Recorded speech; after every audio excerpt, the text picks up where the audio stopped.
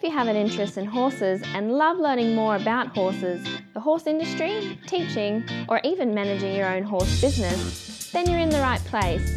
We would love you to join us on our mission, which is to improve the lives of horses around the world through the education of riders, handlers, and trainers. So get comfortable, listen in, and enjoy. Today we've got a guest that I asked when he was in Australia to come on the podcast and talk to us about horse welfare, which of course you know that's dear to my heart. We've got Dr. Roly Owers from World Horse Welfare, and he's come to talk to us today about a few different things, just to touch a bit of a broad overview, and then we'd like to get him back to talk about more specialist areas to do with the World Horse Welfare. If you don't know about World Horse Welfare, if you think about it, it's a charity that works to improve the lives of horses and the horse-human partnership in all of its guises. Roly, are you there? How are you? Good morning, Glenys, or good evening to you. I am here and delighted to speak to you, and thanks so much for the invitation. Oh, anything, I think, to get your message out. You did talk to us about a few other things when you were in Australia, but I think this is a bit of an introduction, so I'd like to introduce you. But before we get started, I just want to remind people about International Horse College, because the podcast is brought to you by International Horse College, and the mission of International Horse College is to improve the welfare of horses around the world through the safe education of their riders, handlers and trainers. Have a look at the wide variety of horse courses now at internationalhorsecollege.com, registered training organisation 31352. Now, Roly, just so we can get to know you a little bit more, we've sort of introduced you as the Chief Executive of World Horse Welfare, but just so we get to know you a little bit more, do you have a favourite quote, something that maybe inspired you or something that you talk to people about? You know, you find yourself repeating again and again. Oh, I could choose so many, but I think the one I love is the Arabian proverb that the breath of heaven is that which flows between a horse's ears. Yes. I think there's nothing as inspiring as being on horseback, especially out in the countryside, and you're on looking out over a plain and between the horse's ears, and it's just such it's so true, and I believe it so passionately, but it is inspiring, because for me horses have always been inspiring, and that sort of encapsulates it. And I think for those of us that have been touched by it, we know exactly what you mean, and the rest of the world thinks that we're crazy to a certain extent, I think. Very much so. Yeah. Now, look, we do want to talk about World Horse Welfare, and I think you joined in 2008, but it goes back a lot further than 2008, didn't it? Can you tell us a bit about World Horse Welfare, how it came about? And, I've talked a little bit, but I'm sure you've got a better story than me. Well, I'm not sure about that, but I mean, I love talking about the story of World Horse Welfare. We were founded in 1927 by Ada Cole, who witnessed British workhorses who had served all their lives on the land at the farms of England, Wales and Scotland, and they were being exported for slaughter on the continent to France and to Belgium. And she witnessed that originally actually in 1912, and that's when she first got inspired. And had it not been for the First World War, the charity World Horse Welfare would have been founded around that time. But obviously horses then were redeployed very much into the horrific carnage of the First World War. And it was only when the trade started up again in the 20s that she was inspired again to take up the cause. And what I've always found so wonderful about the charity is the fact that at the heart of it is a very pragmatic but compassionate attitude. And that's what Ada was all about. Her issue wasn't people eating horse meat. She didn't eat horse meat, and she would never intend to do so, but her issue was the conditions in which those animals were transported, and it was the welfare of those horses in their lifetime that had to be our primary concern. And so she actually campaigned to have an abattoir established in England so the horses wouldn't have to travel on this horrific journey and be slaughtered in such horrific conditions. And that pragmatism, but that caring pragmatism, is something that is very much at the heart of the charity today, because in a world of the 21st century, I don't think it's ever been a more important time to have a caring but pragmatic voice standing and speaking for horse welfare. Yes, yes, yes. And I'm thinking to do with horse welfare, we've got the staff there. And you're a vet, aren't you? You're a veterinary That's right. surgeon. Yep. So you've come in very well qualified, besides being a rider, to be there as a veterinary surgeon. The other people that work, not the volunteers, because I'm sure you've got lots of volunteers, lots of patrons, trustees, people coming for work experience, but the actual staff that look after the main part, because we talk about careers with horses, and I think careers with horses are widening up to a much wider degree. It used to be, oh, you like horses, you should be a vet. And you were probably told that when you were young, but there's lots of other work with horses and in the horse industry. So can you tell us a bit about some of the other staff at World Horse Welfare? Yes, certainly. I mean, as you say, the horse sector, the equine sector is such a large one, and there are so many ways to be involved.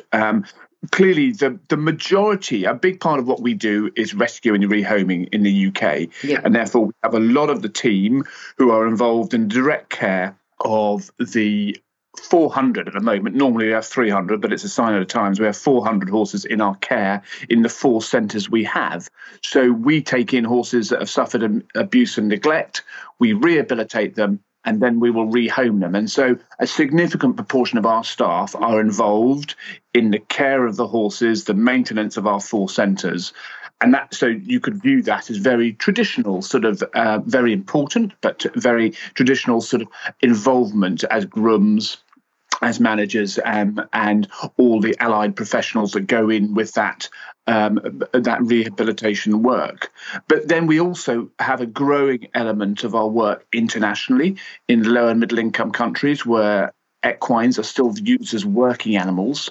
And there, in normal times, we have community-based projects working with working equine owners those animals is the means for their very livelihood. And so we are working with them, with local providers, farriers and saddlers, and also with the local veterinary services as well. So that's a growing area of our work. And then the third area of our operational work is our work around education and advocacy. So the biggest reason for horse welfare neglect around the world is ignorance. And therefore, we need to do it. It obviously very much ties in with what you're doing there in Brisbane, is that, education is such an important part of the equation to support and enhance equine welfare. But also we recognise as part of our work is advocacy. We need to change what policymakers, we need to change the laws because we're in countries across the world. Because if you can do that, rather than helping the ones and the tens, which we can do directly through, for example, our centre or our community-based projects, internationally, if you change policy, you change attitudes and you change laws, which are then enforced, you're impacting millions of horses. And so, the involvement and the type of skill sets and backgrounds of people who work for World Horse Welfare, before I even talk about the core competencies of fundraising and finance and human resources and everything else, is considerable. Okay. Now, just a word you said back there was equines. When you say equines, we're just talking horses, or we're going a bit wider than horses? So we are going wider than horses. So despite our name of World Horse Welfare, our charitable objectives are around the protection and enhancement of welfare of equines. So we're talking horses, donkeys and mules. Okay. Now, for someone, we talked about the staff, someone who would like to work in the horse industry, work within World Horse Welfare, I'm sure when you interview people, you come across people, everyone wants to work there, everyone wants to help out. They start off as a volunteer and then everyone wants a job. But what sort of core skills and character traits are you looking for if you're going to employ someone, have them on staff as opposed to a volunteer? I suppose it's a good question. The reality is it very much depends on the role, because for some roles, as bizarre as it might sound, actually having an equine background is not required.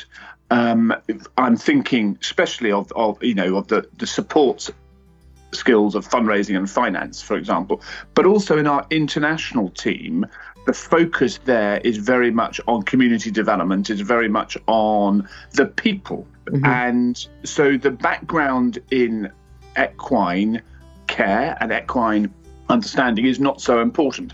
Clearly, if you're working on our centres and our farms where there is frontline care of the animals, then that equine background is important. But I think the two major requirements is to have an empathy, have an understanding and a support of what the charity is seeking to achieve.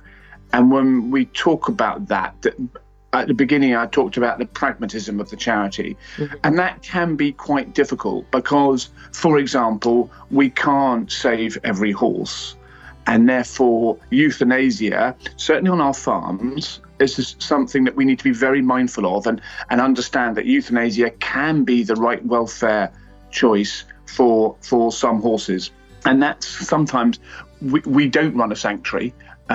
So we don't believe in horses just running in pastures, and because we're very much focused around quality of life, mm-hmm. And rather than quantity of life. Yes. So that can be quite a difficult challenge to understand. So people, whatever their role, whether they're on the front line of the equine care or not, they need to understand the ethos of the charity, how caring but pragmatic it is.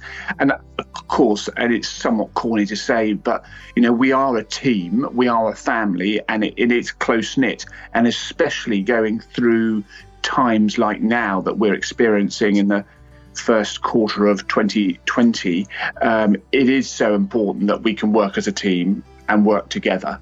And of course, at times people work on their own and they need to sort of get on and do their own individual jobs. But the vast majority of the time, it is not lone working, it's not solo working, it's team working. And that is that some people are happier with that than others. And so people need to be happy with that and join a team. And what do they say is the best thing about working for World Horse Welfare? God, that's a good question. You're probably asking the wrong person, to be honest. Because what do you think? I should say, what do you think is the best thing about working for World Horse Welfare? I think it's the passion of the charity and what we stand here to do. I mean, we're doing something in many regards, something that we believe very strongly personally, and to support and enhance equine welfare. And many, not all, as I've said, have an equine background, and therefore you're sort of doing something in your work time that you would love to do in your own time. Just having an association and working with horses. Yep. I think that pragmatism and that compassion, which are the sort of two of the core values of the organisation, I think people really appreciate and enjoy and are enthused by that. And the fact that we work in a place where, not all outcomes are happy ones, mm-hmm. but there are lots of happy outcomes. And therefore it's really good to be able to celebrate those successes, those animals that came into us, which were almost at death's door, and we rehabilitate them and find them loving new homes. It's stories like those good news stories, which are so important at times like at the moment, that really do inspire people. Yeah. Stop. I need to interrupt this chat for a hot off the press notification. That is that the latest version of the book, 101 Careers in the Horse Industry, is now available, and the best news is that it's a free download. So if you work in the horse industry, if you have a plan to work in the horse industry and have a career in the horse industry, or if you know someone who plans to have a career in this fabulous industry, then this is an essential book for you to read now and then keep as a reference as you progress through your career. With over 100 jobs to choose from, you'll probably find at least one that you'd happily do without being paid. So simply go to internationalhorsecollege.com, scroll down to the bottom of the page and click on the 101 Careers in the Horse Industry button to receive your free career book. Imagine, maybe one day you could be a guest on Horse Chats. Okay, and you said earlier, we're talking about the first quarter of 2020, so because podcasts are very good, because we do have people going back, discovering our podcast, going back, listening to all the previous ones, because we're not really dated. But we are going to date this, and just let us know what changes there's been with this worldwide pandemic of COVID-19, how it's changed your work and anything that you do that's different. I noticed that your shop's closed. Anything else? Yes. Tell us a little bit about how it's affected what you do. Well, it has been just like for so many organisations and so many people, it's been transformational. The last couple of weeks have been extraordinary, unprecedented, and all of these terms that we hear so much. And it's exactly the same for World Horse Welfare. As you say, our centres are closed. Tragically, our rehoming scheme has closed. We rescue and rehabilitate, and the way we can free up space in our centres is by rehoming horses. And we've got nearly 2,000 out in homes around the UK. Although we're still taking online applications, obviously people can't come into our centres and we can't rehome horses from our centres for the moment. Our field officers in the UK are only answering emergency calls, and therefore we're not out. And the reality is we receive calls from the members of the general public to highlight sort of potential welfare concerns. And of course, we're not getting hardly any telephone calls around welfare because people are staying at home and aren't out and about. And of course, from our international projects, that's been profound as well, because we work in lots of places across Central America and South Africa. Actually, we work in China. Obviously, haven't been there recently, and out in Southeast Asia too. So all areas where either they've had really bad sort of outcomes or sort of restrictions around the pandemic, or are just starting to go through that. So, and of course, I mentioned earlier, we do a lot of advocacy work. And so we're always looking to enhance horse welfare policy, equine welfare policy and legislation. But of course, the priorities of governments, understandably at the moment, are very much focused on trying to control the pandemic and get us through this extraordinary, horrific times. All right. So when the pandemic's over, and you go back to the rehoming, tell us what happens if someone wants to rehome a horse. What type of person would they be? What are you looking for? Because I'm sure you're not going to just give out horses to anyone who comes in. Just tell us a little bit about and what expectations you would have of the new owner. Absolutely. I mean, unfortunately, at the moment, we're only rehoming in the UK, so it's not something that directly would work if you're living in Australia, but there are many charities in Australia which do a similar role. But we are looking for someone who's got the time and the ability to give a horse a second chance in life. Those type of horses vary considerably. So we are taking in a lot of mares in foal or with foals at foot. So we have a lot of youngsters. And so it could be someone who's got the time to handle a youngster, bring it on, and if appropriate, back them as well. But if they don't want to do that, they can come back into us and we will do that. We have, at the other end of the scale, we have a number of horses which, for whatever reason, through poor breeding or through what they've had to live through during their lives to date, they're unable to be ridden. So they are companion animals.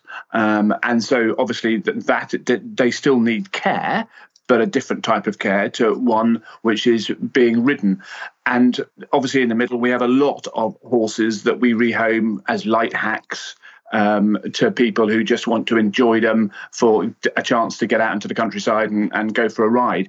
We do have some that have joined the police, that have joined the riding disabled, have joined the army, been on ceremonial duty for, the William and Kate's wedding and the Queen Mother's funeral. So we do have some that have gone on to sort of great things. Actually, in the past, we had one horse that went to the World Equestrian Games as a full-thing horse. So there's all sorts. But obviously what we're primarily looking for is someone who's got the time and the care to be able to give a horse a second chance in life. I was going to ask you about case studies, but you sort of already told us a few. Has there been one that you've been personally involved with that you think, this was a really good stand out for you, something that's major? I mean, you're particularly proud anyway, having a horse competing at the World Equestrian Games and police horses and riding for disabled. There's lots of things you'd be proud of, but anything in particular, or is there anything more recent that you've come across?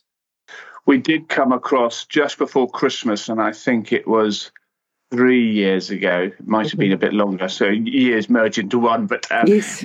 we took in a young colt called Rudolph, which we named Rudolph, and it was not surprisingly, it was just before Christmas. Yes. And he only had one eye, and he was in a terrible state. And we obviously used him because we used him as our face of our Christmas sort of message. The fact that, even at times like this, people's support can help us turn a life around like Rudolph's. And it was just given the time of year and given the role he played for us, because, obviously we need to get that message out there, and we need to tell that message through case studies.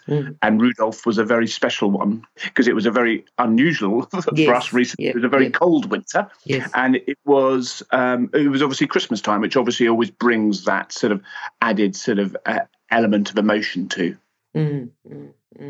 I'm thinking about, and as you say, sometimes it's ignorance. Sometimes it's people thinking that they're doing the right thing, but it not necessarily is the right thing. So have you got something that you'd say is a fairly common thing, that people think that they're doing it right, but they're actually not doing it right, that you'd like to get out there?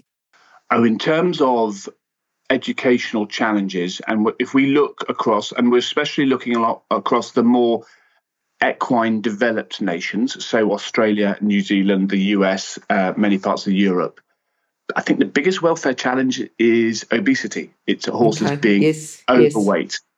And that is a huge challenge. Everyone understands, or a lot of people understand, the health implications for human obesity. But the reality is the health implications for equines is far more significant. And we've created a disease called equine metabolic syndrome through the way we've managed them. And it's really difficult to get that message across because people feel they're doing the right thing. But the saying, killing their horses with kindness, it couldn't be nearer to the truth, because that's what people are doing when they're allowing their horses to get overweight and then obese. They're over-rugging them, they're overfeeding them, they're under-exercising them.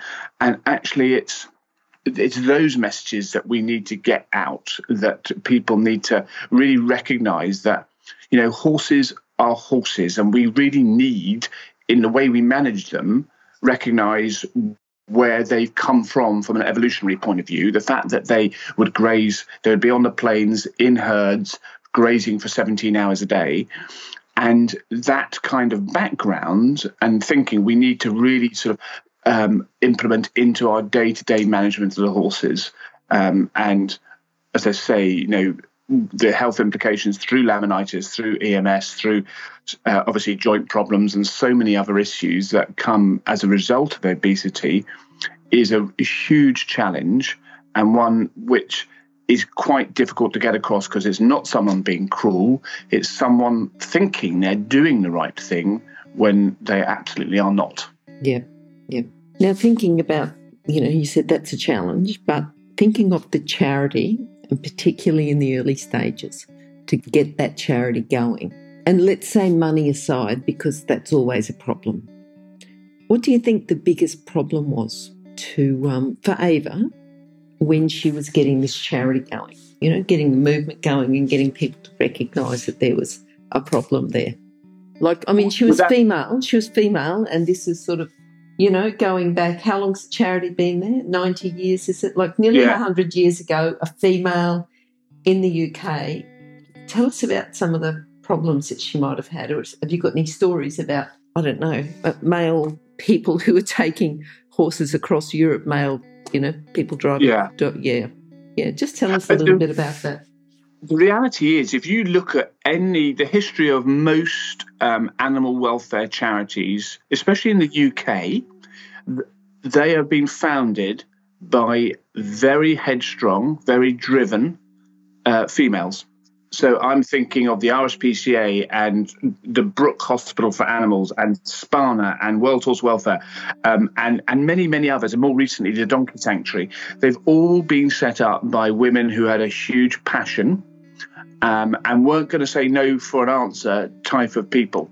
And so, yes, in the 1920s, obviously, it was very much the suffragettes' time, and the world was a very different place then. Mm-hmm. But I don't ever get an impression from reading the history books that actually sexism or being a female was a hindrance. Okay. And I'm fairly sure that Ada would have used it to her advantage. So I think that would have been sort of an added sort of red rag to a bull type thing, to drive her on. But I think the biggest challenge then is our Animal Welfare Act dates back from 1911. And so the concept of animal welfare is still relatively new in the 1920s. And obviously, animal sentience, as we now know, didn't come along till much later. So I think one of the biggest challenges was getting an understanding that just because an animal's an animal, it shouldn't be treated in a compassionate and caring way. And I think people would view, as some still do tragically today, view horses as like white goods, something that you could turn on and turn off or just use and then throw out. And I think that would have been a real challenge to get people to understand, saying this is wrong, when you think, well, why is it wrong? I mean, that's the way we use horses. That's fine. Well, clearly it's not fine, and it wasn't fine then any more than it is now. But I think that mindset was a huge challenge. Okay. Now, moving forward, and I know that we've got a big problem now that you've probably got plans on hold, but what are the plans? What are you working on? What projects were you working on? So a number of different projects. We were founded, as I mentioned earlier, around transport and slaughter as an issue. And we're still very much focused around that. There is still a trade. There was a trade up until recently, and it will no doubt restart, the long-distance transport of horses to slaughter across Europe. And so we recognise that across the world, that horse meat is still consumed in many, many different countries. And therefore, it is so important that the care of those horses during their lifetime is protected, is prioritised. And therefore, within Europe and increasingly in North America, but also in places like China, that remains very much a focus. And for Europe, we've set ourselves a target to end the long-distance transport of horses to slaughter within Europe by our centenary, by 2027. Mm-hmm. So that's a key focus for us. We are in the UK, but also because so much of it is digitally driven, we are looking to significantly enhance our educational outreach. We see there's so much wonderful education out there. So we're not trying to reinvent the wheel, but we are trying to bring that practical approach, the day-to-day management skills to people so that they can understand. And a great example of that, we got a video online of how to take your horse's temperature, pulse and respiration, which is sort of a basic way of maintaining and monitoring our horse's health. And that has been hugely popular. So I think we're looking to do that, but also we recognise that, as I said earlier, the challenges for education are as relevant to Guatemala as they are to England or anywhere else. And therefore, trying to make that an international message, and obviously translate those messages as far as we can. And then something that I was obviously down in Australia recently with talking about is the future of horse sport, which obviously has its own challenges right now, but we're living in a very changing society. And therefore, horse sport has got to recognise that and reflect on how it needs to change for a long-term future. And a concept known as the social licence. For horse sport to flourish in the future, it needs to maintain and enhance its social licence. And we, as welfare advisors to the International Equestrian Federation and various racing jurisdictions, believe that is a huge priority when life returns to normal later in the year, hopefully. And I think if people would like to have a look at any of that, because the website, worldhorsewelfare.org, there is quite a lot. It's quite a big website. There's quite a few pages, and there's a lot of advice and videos and news and articles and things like that. And good news stories too, which is always nice to read, isn't it? Very much so. Yeah. Roly, thank you so much for coming on. It's been, very good to talk to you, to hear in a bit more depth and to spread the word, I think, about World Horse Welfare and, the good work that you're doing around the globe and, how people can support you. And just, just that one signature, just that small donation, just that little bit, I'm sure that it all helps. And I think if the horse world sort of pulls together to support you, then you'll be able to go onwards and upwards and continue to do the wonderful work that you do. So thank you. Glenys, thank you. You're so right. Literally every bit does help. So whatever people can do to support, even if that's just spreading the word, then it really does make a difference. Brilliant. All right. Well, let's hope that this COVID-19 pandemic is over soon so that people can continue to support you and you can keep going a little bit quicker without things like that to slow us down. Glenys, thank you so much. It's been lovely to chat to you. Lovely to chat to you too, Roly. I'll talk to you soon. Bye-bye. Take care. Bye-bye. If you've enjoyed this chat, then please comment, rate and subscribe. If you'd like any changes or recommendations for guests, then please contact us through horsechats.com.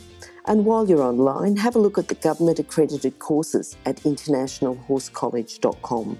Registered Training Organisation 31352. Remember that our comments and instructions are general in nature and do not take into consideration your individual horses or your individual ability and circumstances. If you enjoyed this podcast, then please leave your comment below.